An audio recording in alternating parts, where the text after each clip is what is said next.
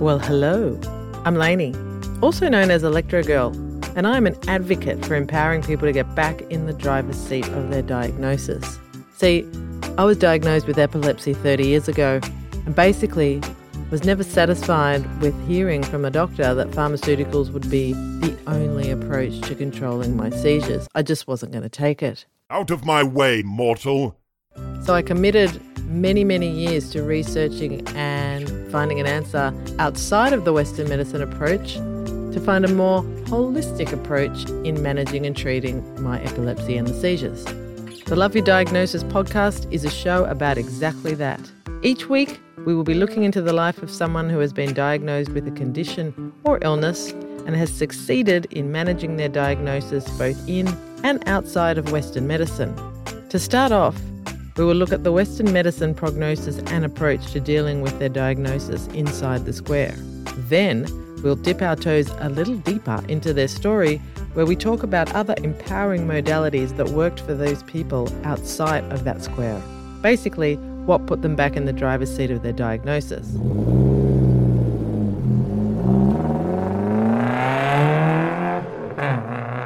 So hang around with me while we explore living in and outside the medical square when it comes to loving your diagnosis. On today's episode of Love Your Diagnosis, I'm about to interview Kat Seddon, who was diagnosed with breast cancer, and the prognosis was to have both her breasts taken off, chemo and radiation. And when she was diagnosed, she thought, I actually lost my mum to cancer and had to watch her go through it. Do I actually want to be part of that when I really feel that it was the treatment that killed my mum instead of the actual cancer? This journey with Kat today is a very interesting one because this woman has researched so much into alternative ways of treating her cancer, and to this date, she has cured herself of it with change of lifestyle, a different approach to her life, cutting out alcohol, and lots of other therapies. So tune in to all the morsels of gold that Kat has to share with you about what her journey entailed and what successes she had in helping with her breast cancer.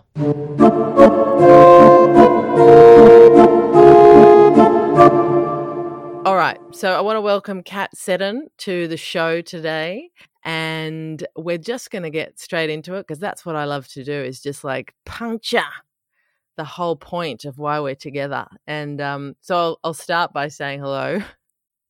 Hi, Lainey.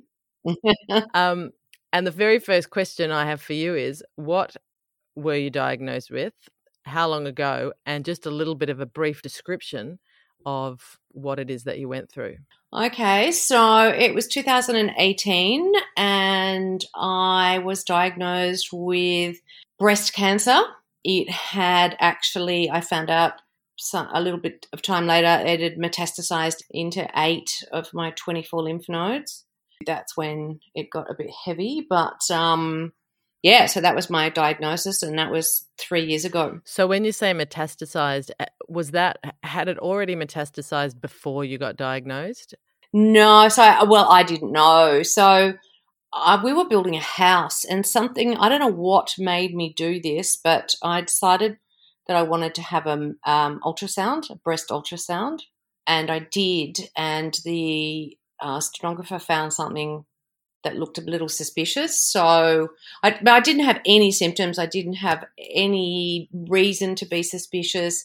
And so, I still wasn't concerned. They sent me to a clinic up in Brisbane to have further assessment. And there they did a 3D mammogram, another ultrasound. I'm just trying to remember what else they did. And eventually they found a little tiny something right up the back of my breast, of which they biopsied.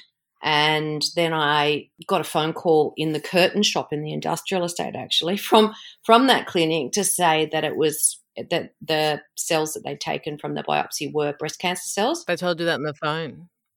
Over the phone. Great way to get a cancer diagnosis. So the poor woman in the curtain shop, I just burst into tears. As she'd actually had her own cancer experience, so she was pretty good. That seems bizarre that they would say it on the phone. Usually you get you'd get an email saying, come and see the doctor or, Well, it was a clinic up in, that's all they did. They just, did sort of further investigations on breast cancer stuff. So then the whole thing starts with cancer where everything's urgent. So I urgently had to go, and even though allegedly these lumps were small, or this lump was small, I still urgently had to go and have surgery to remove that. And then they do a thing called a sentinel node biopsy where they take the closest draining lymph nodes. So they get you in beforehand and they inject you with dye and they see where your lymph nodes drain to. And then when they're doing the surgery to take out the lump, or the lumpectomy, they take out those lymph nodes just to check them.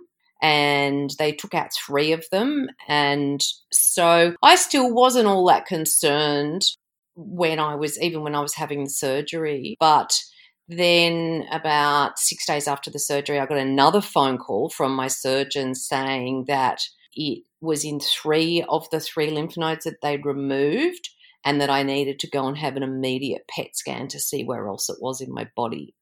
And that's when I really started to get frightened, because that's metastases, that's spreading cancer.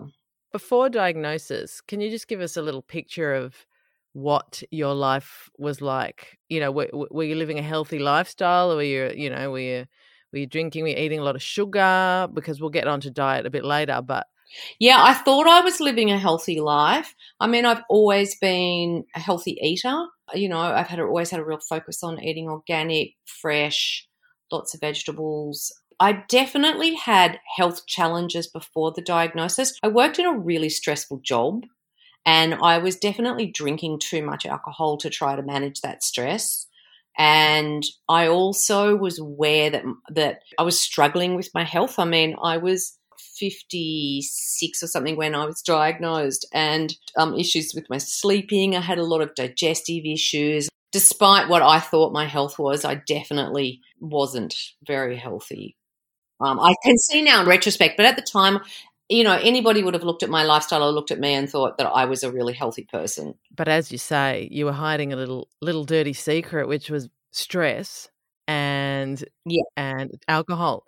So to the outside world, what we display is one thing, but then, what's going on the inside is actually part of what I believe, what causes all these little bits of dis-ease. It takes something like that to make you kind of wake up and go, all right, I got to take a really good look at this, because I'm at the business end of my life. Yeah, definitely. So I guess, so how long between when you basically got that call in the curtain shop and when you were lying on the table having surgery?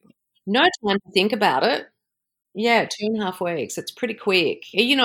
What I discovered is they categorize, when you get diagnosed with cancer, they categorize it really quickly. And they, if you're a category, I was a category A, which meant that I had to be dealt with within 3 weeks. Wow. Yeah, it's quite amazing. And that's the thing for people when they get a cancer diagnosis, is there's just all this urgency, which I've since learned it's not so urgent. You don't need to rush at it. You really don't. Why do you think they do that? Is it for your benefit? Is it for their benefit? I don't know why they do that. So you didn't even get a chance to basically digest. Did you have to go and see a specialist doctor? I did. I had to go and see a surgeon. Yeah, she booked me straight in pretty much within 2 weeks. Which freaks you out. Like, I thought the whole urgency was just around me, which just made me even more frightened about why there was such an urgent. See, I mean, I've since learned that, it can take anywhere between kind of 6 and 10 years for a cancer tumor to grow. And then the same thing happened with my lymph nodes. Once they'd discovered the lymph nodes, again, within 3 weeks, I was back in hospital having all of my lymph nodes removed. At any stage, did you feel that you had a choice in this? No. So the decisions were actually made for you and you went along with it because you were afraid? Well, you don't know better, and I think as a society we believe so much in the medical system and we have so much faith in the medical system that questioning it is really challenging and challenged. I certainly ended up doing that later, but at the time, yeah. And also it was really scary. I just didn't know anything about cancer. When you're very scared and you're incredibly vulnerable. That's right. And that's actually one of the reasons that I'm doing this podcast, is to educate people through other people's stories that there's That they have a choice. There is a choice. You need to do the research. And I'm excited to talk with you more about where you went from that.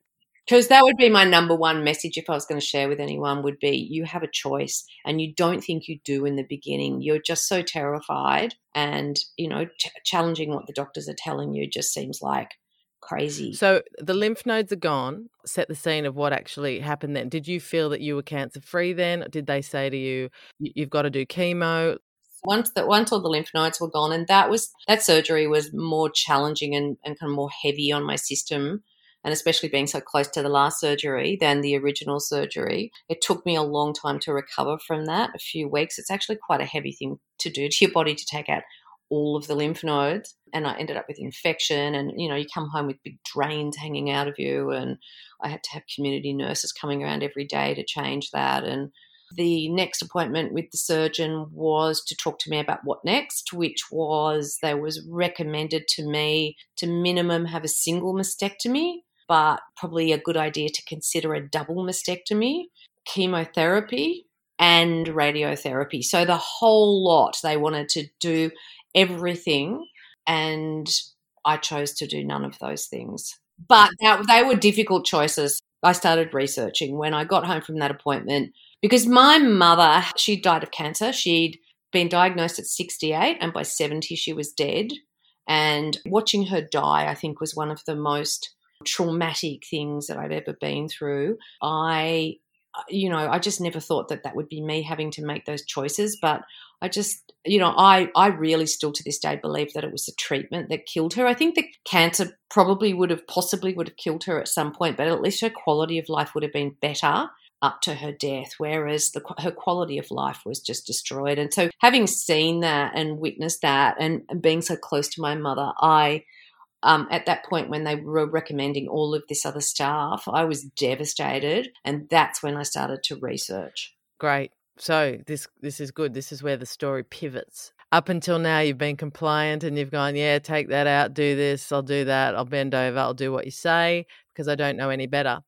And then when it gets down to potentially removing both your boobs, do people say boobs anymore? I don't know. I think so. Yeah. Well, so I started to research and I started to ask questions. So the first question I asked about the mastectomy was, will it stop the cancer from coming back? Is that the purpose?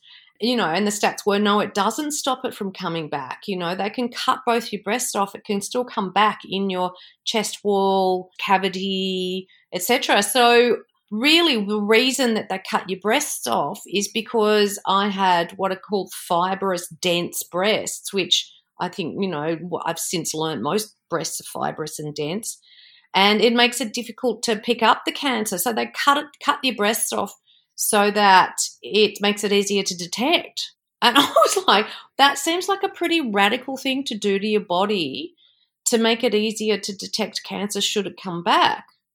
Of course, I was totally invested in ensuring I survived, more than anybody else. And so I just decided to approach everything with a really open mind. And so I did go along to the oncologist because I wasn't going to outrightly say no to anything, but I just wanted information. So I went along to the oncologist with actually Chris Wark's. He's got a list of 20 questions that you can get off his website to ask the oncologist, which were incredibly empowering. So you found a guy called Chris Wark, and who is he? So he's somebody who's had a cancer diagnosis himself, recovered using nutritional therapies and alternative therapies, and now he's an advocate and an educator, I guess. And he's got a lot of resources for people who are, who have been diagnosed with cancer to give you a choice. And one of them was these 20 questions for your oncologist. So I kind of went into the oncologist armed with these 20 questions. And the first question got to the second question, and the oncologist was just looking at me like, who are you? How dare you be questioning me? Basically wouldn't answer any of my questions, and actually sent a letter back to my GP and to the surgeon. It was, quite an unpleasant letter about me and how uncool I was. I was friendly. I really genuinely wanted the information. So then I got sent along to a second oncologist who I asked the same questions to and just decided not to go ahead with chemotherapy. Chemotherapy can just have profoundly damaging effect on your body. And what they said it was was to mop up any leftover cells that they felt like they might not have got out during surgery as a preventative again. So I decided not to do that, and I also then went to see another specialist about having radiotherapy.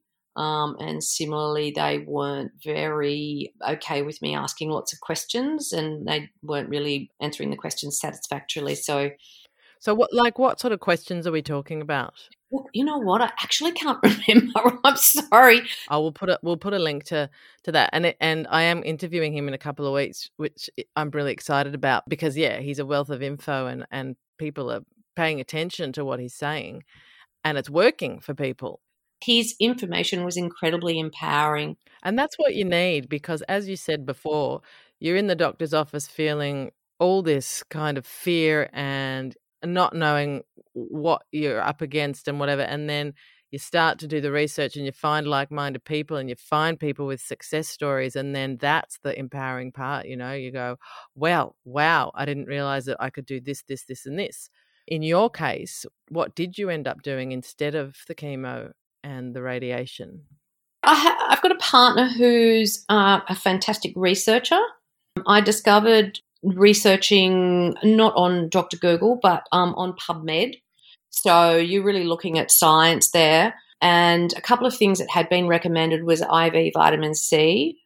So we researched that, and there was a lot of science behind that. Yeah, I've heard a lot about this IV ascorbic acid. One woman that did it herself and basically burnt her veins. Oh, wow, yeah. Because of the acid, the ascorbic acid. So you've got to be really careful with it. And so I just want to know a little bit more about your experience with this IV vitamin C. What did it look like? What did you do? So I definitely wouldn't be encouraging people to do it themselves. No way. In the beginning, in the early days when I was trying to mop up what potentially could have been left behind from the surgeries, I did a couple of times a week. I would do up to 30 grams of vitamin C in a saline solution at a doctor's surgery. It's really expensive, unfortunately, but there is an incredible amount of science around its effectiveness in killing the fast-dividing cells of cancer, but also the cancer stem cells. And is that because it builds the immune system to fight it, or is it a whole different thing? No, it's to do with oxidation and, there's the science is, I'm not going to be very good at articulating the science, but there is a lot of science about why vitamin C works. But it's got to be really high dose. It needs to be IV. I mean, I also now take a lot of liposomal C, which is a really common thing in the cancer world. Yeah, there's particular doses, up to 60 grams is what is used. And I think some people don't always tolerate it either. And someone like me who's got really weak veins, that's a bit of an issue as well. A port ends up becoming a really handy thing. Some people elect to have a port put in because the vitamin C does destroy your veins as well. Yes, well, it's an acid.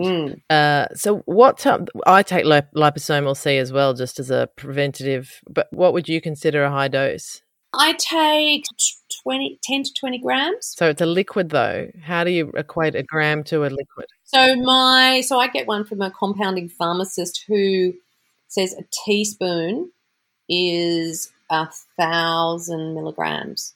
So, I don't know, I take like 3 tablespoons. Right. I don't so much anymore. I used to when when I was still thinking that I wasn't clear. I mean, the other thing that I do regularly is to monitor. I don't use things like mammograms, and I do use the conventional blood tests, but I use another test called a circulating tumour cell test, which is a European test that does test your blood, but it tests it for circulating tumour cells. And my last 3 of those have been completely clear, so I kind of backed off a little bit on the vitamin C. I also did so many things in the beginning. I did go down the CBD path, and I remember trying to talk to the oncologist about CBD, and they just did not want to know about it. But yes, I did go down the CBD and THC path, and I was actually prescribed that. You can actually be legally prescribed that now in Australia. And there are question marks around whether CBD and THC is good for hormone-positive cancer. I just think there's not enough known, unfortunately, yet that, it becomes a little bit of a personal choice. But I also used things like hyperbaric oxygen therapy, hypothermia. Yeah, heat kills cancer cells. And I took a different angle and looked at trying to eradicate any cancer stem cells. With cancer, there's the fast-dividing cells, which create the tumour. Then there's the stem cells, and they're the cells that are immortal. And chemotherapy doesn't eradicate those. In fact, it actually can make them even more potent down the track, and can be a big part of why people's cancer comes back. And it's generally never the primary of cancer that kills people. It is the secondary or the metastases. Trying to eradicate any cancer stem cells, which are the immortal cells, is the way to go. And so there's an incredible array of things that do that. But also there's a lot of things that you can take, like turmeric, boswellia, and a lot of herbs. And so it's 2021 now. Are you completely free of any cancer in your body at this stage? Yes, apparently, allegedly. I don't. Do you know what the winning thing was for you? Or was it just an experimentation of all the things that you're talking about? I think the winning thing was when I came across metabolic pathway blocking. It's something that I've seen work in much more advanced cancers, and it's the thing that gives me peace of mind. And that was with Jane McClelland. But when I found her book, How to Starve Your Cancer, really understood, the thing I really liked about that was that it was she's a really good researcher. She was in the medical profession herself, and it was a different theory, but it made it had a lot of science. There was a lot of evidence. It was evidence-based, and that's pretty much what I've done, along with, I think there's a reason why you get cancer in the first place. It's not random. I don't believe it's genetic with all the research I've done. I think it is very much lifestyle, and so I've really had to, I think ill health is a long time in the making. And I've had to really peel back, like, the onion layers of my health, and that's a work in progress. And, my work now is to keep myself healthy. So what's metabolic pathway blocking in a nutshell? In a nutshell, cancer is it's got 3 different metabolic feeding pathways. So one of the big ones is sugar. Metabolic pathway blocking is blocking all 3 pathways so that you starve cancer of any of its fuel, and you can do that either using a combination of off-label drugs, or I did it using supplements. We didn't touch on diet, but I really want to, because I know how massive that played. Diet was huge, so I thought I already had a really healthy diet. So something I did a crash course in was blood sugar. I've learned so much about that. So I had really dysregulated blood sugar. My blood sugar went really high, and also then would, crash down really low. And that is a real driver of cancer. Sugar is a driver of cancer, and it doesn't have to be that you eat refined sugar. It can just be that your blood sugar is really dysregulated. So I changed my diet away from grains and fruit and just anything that spiked my blood sugar. In fact, what I did was I got a glucose monitor, stuck it to my arm for 2 weeks, and scanned myself with everything I ate.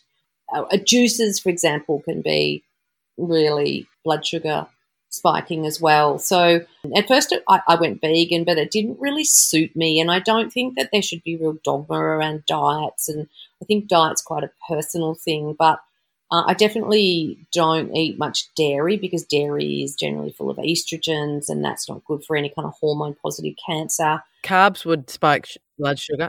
Carbs, so I don't eat carbs. So I kind of pretty much went keto, but I'm not so strict anymore. Of course, alcohol spikes your blood sugar. I'm going to spike my blood sugar after this, I think, if that's the case. And the other thing I did that really changed my health in a really dramatic way was intermittent fasting. So I now eat in a really time-restricted window, and at first that was difficult to do because I would get hungry or hangry, which is a real symptom of dysregulated blood sugar. Now it's so easy. I basically eat my first meal of the day around midday, my second meal of the day at around 6:30, and that's it. And I do not get hungry, and I don't snack and graze. The human body really wasn't designed to snack and graze and, have so many calories. The benefits of intermittent fasting for my health have been phenomenal. Yeah, I've been doing it for years. Love it. Yeah. One more little quick thing. Fruit. I want to discuss fruit because it seems that you're quite knowledgeable in all of this. Fruit has connotations for different people, and I haven't eaten fruit for a decade for just personal reasons and what the sugar does.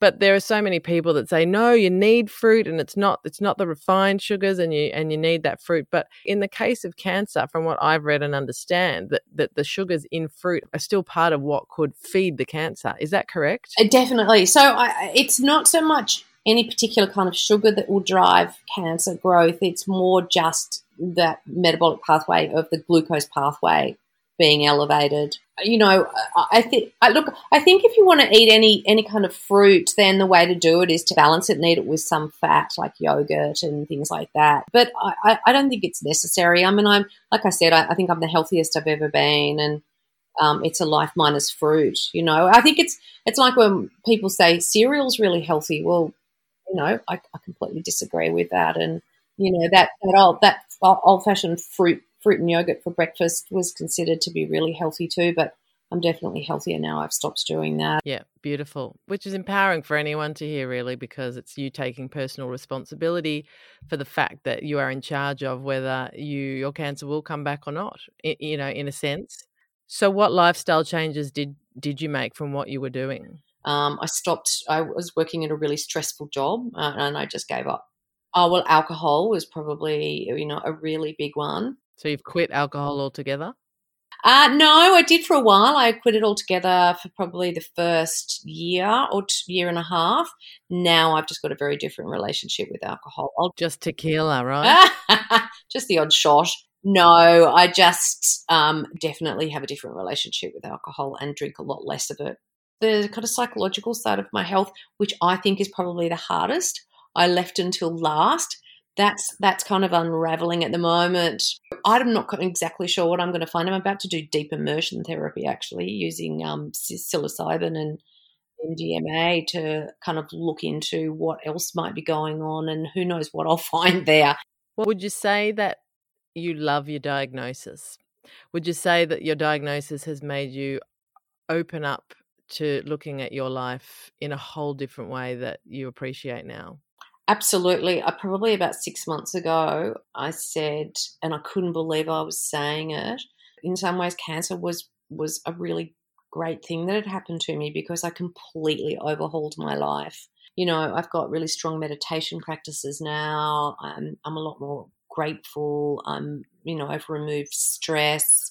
It's a second chance. It's a second chance. I tell you what I am really grateful for, Lainey, though, is that I had the tenacity and the courage to question what I was being told to do, even in a space of such huge fear.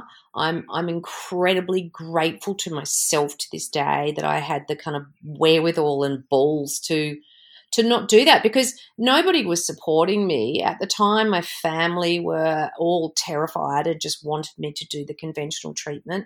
My partner even, he was supportive, but, he said he would have chosen the conventional treatment. And so really nobody was going, yeah, go girl, good on you. It is a pretty lonely place. And, it's a lot of hard work choosing an alternative path. I understand why people just hand that power over, because it's a big responsibility, and really nobody's really looking after me except me. I've got to be my own health advocate, and sometimes that's exhausting. 100%, and high five to you, because that's how I looked at my own healing journey.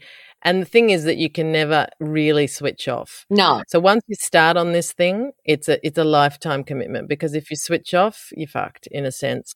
especially for cancer, because, you do live with that kind of pretty constant. It's not a fear, because I feel quite well equipped if it does come back. But, it'll be a bit of a bummer if it does come back. And, I need to be vigilant. I need to remain vigilant. I've got a very different relationship with my health now. It's a bit more life and death than that immortality that we all think we have.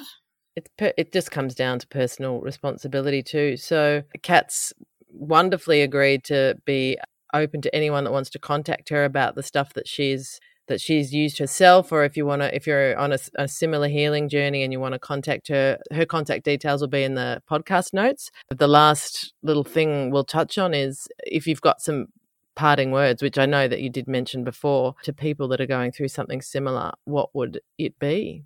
Or probably the number one thing I'd like to say to people is it's not urgent and you do have a choice. It won't seem like that at the time, but 100% you have a choice. In fact, there ends up being so many choices that you can make. And you've got your boobs. Good choices. And I've got my boobs. You've got your boobs. You can shake them around. Yeah.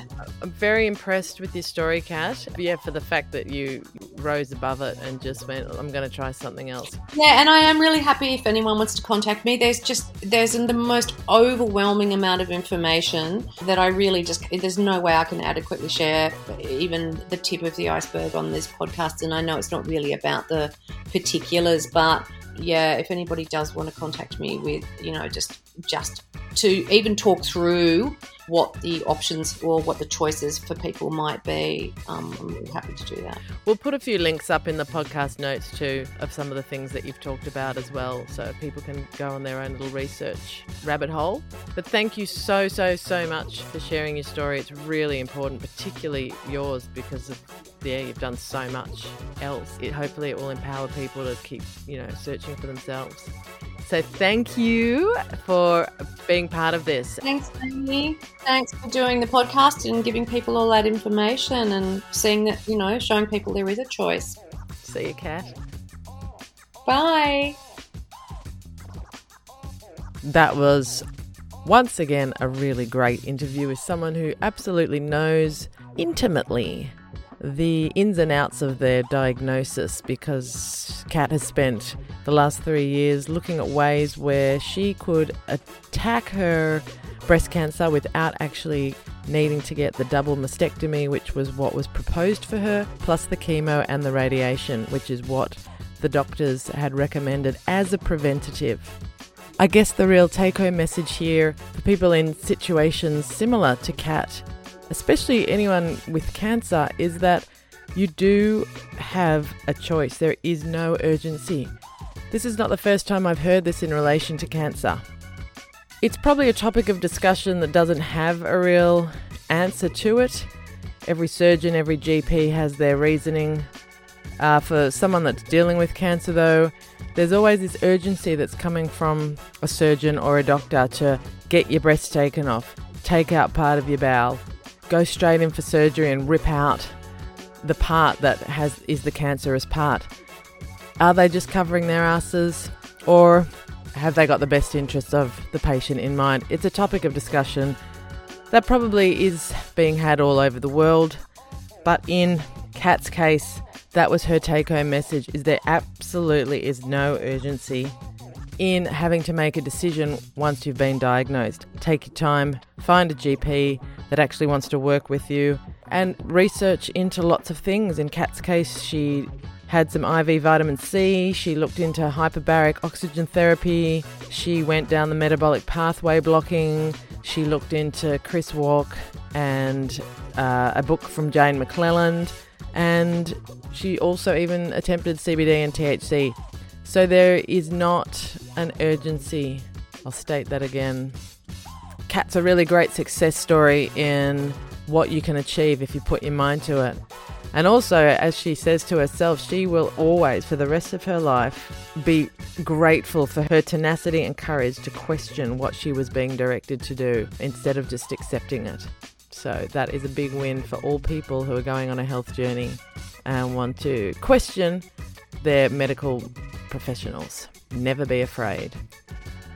If you enjoyed today's show, at this stage, all you have to do is listen and tell your friends about it, because there could just be a story on here that they've got diagnosed with or that they can relate to, where they get to think outside the square. And a few seeds might be planted in their brains about other ways of dealing with it besides just what the original diagnosis and prognosis is. Thanks for listening.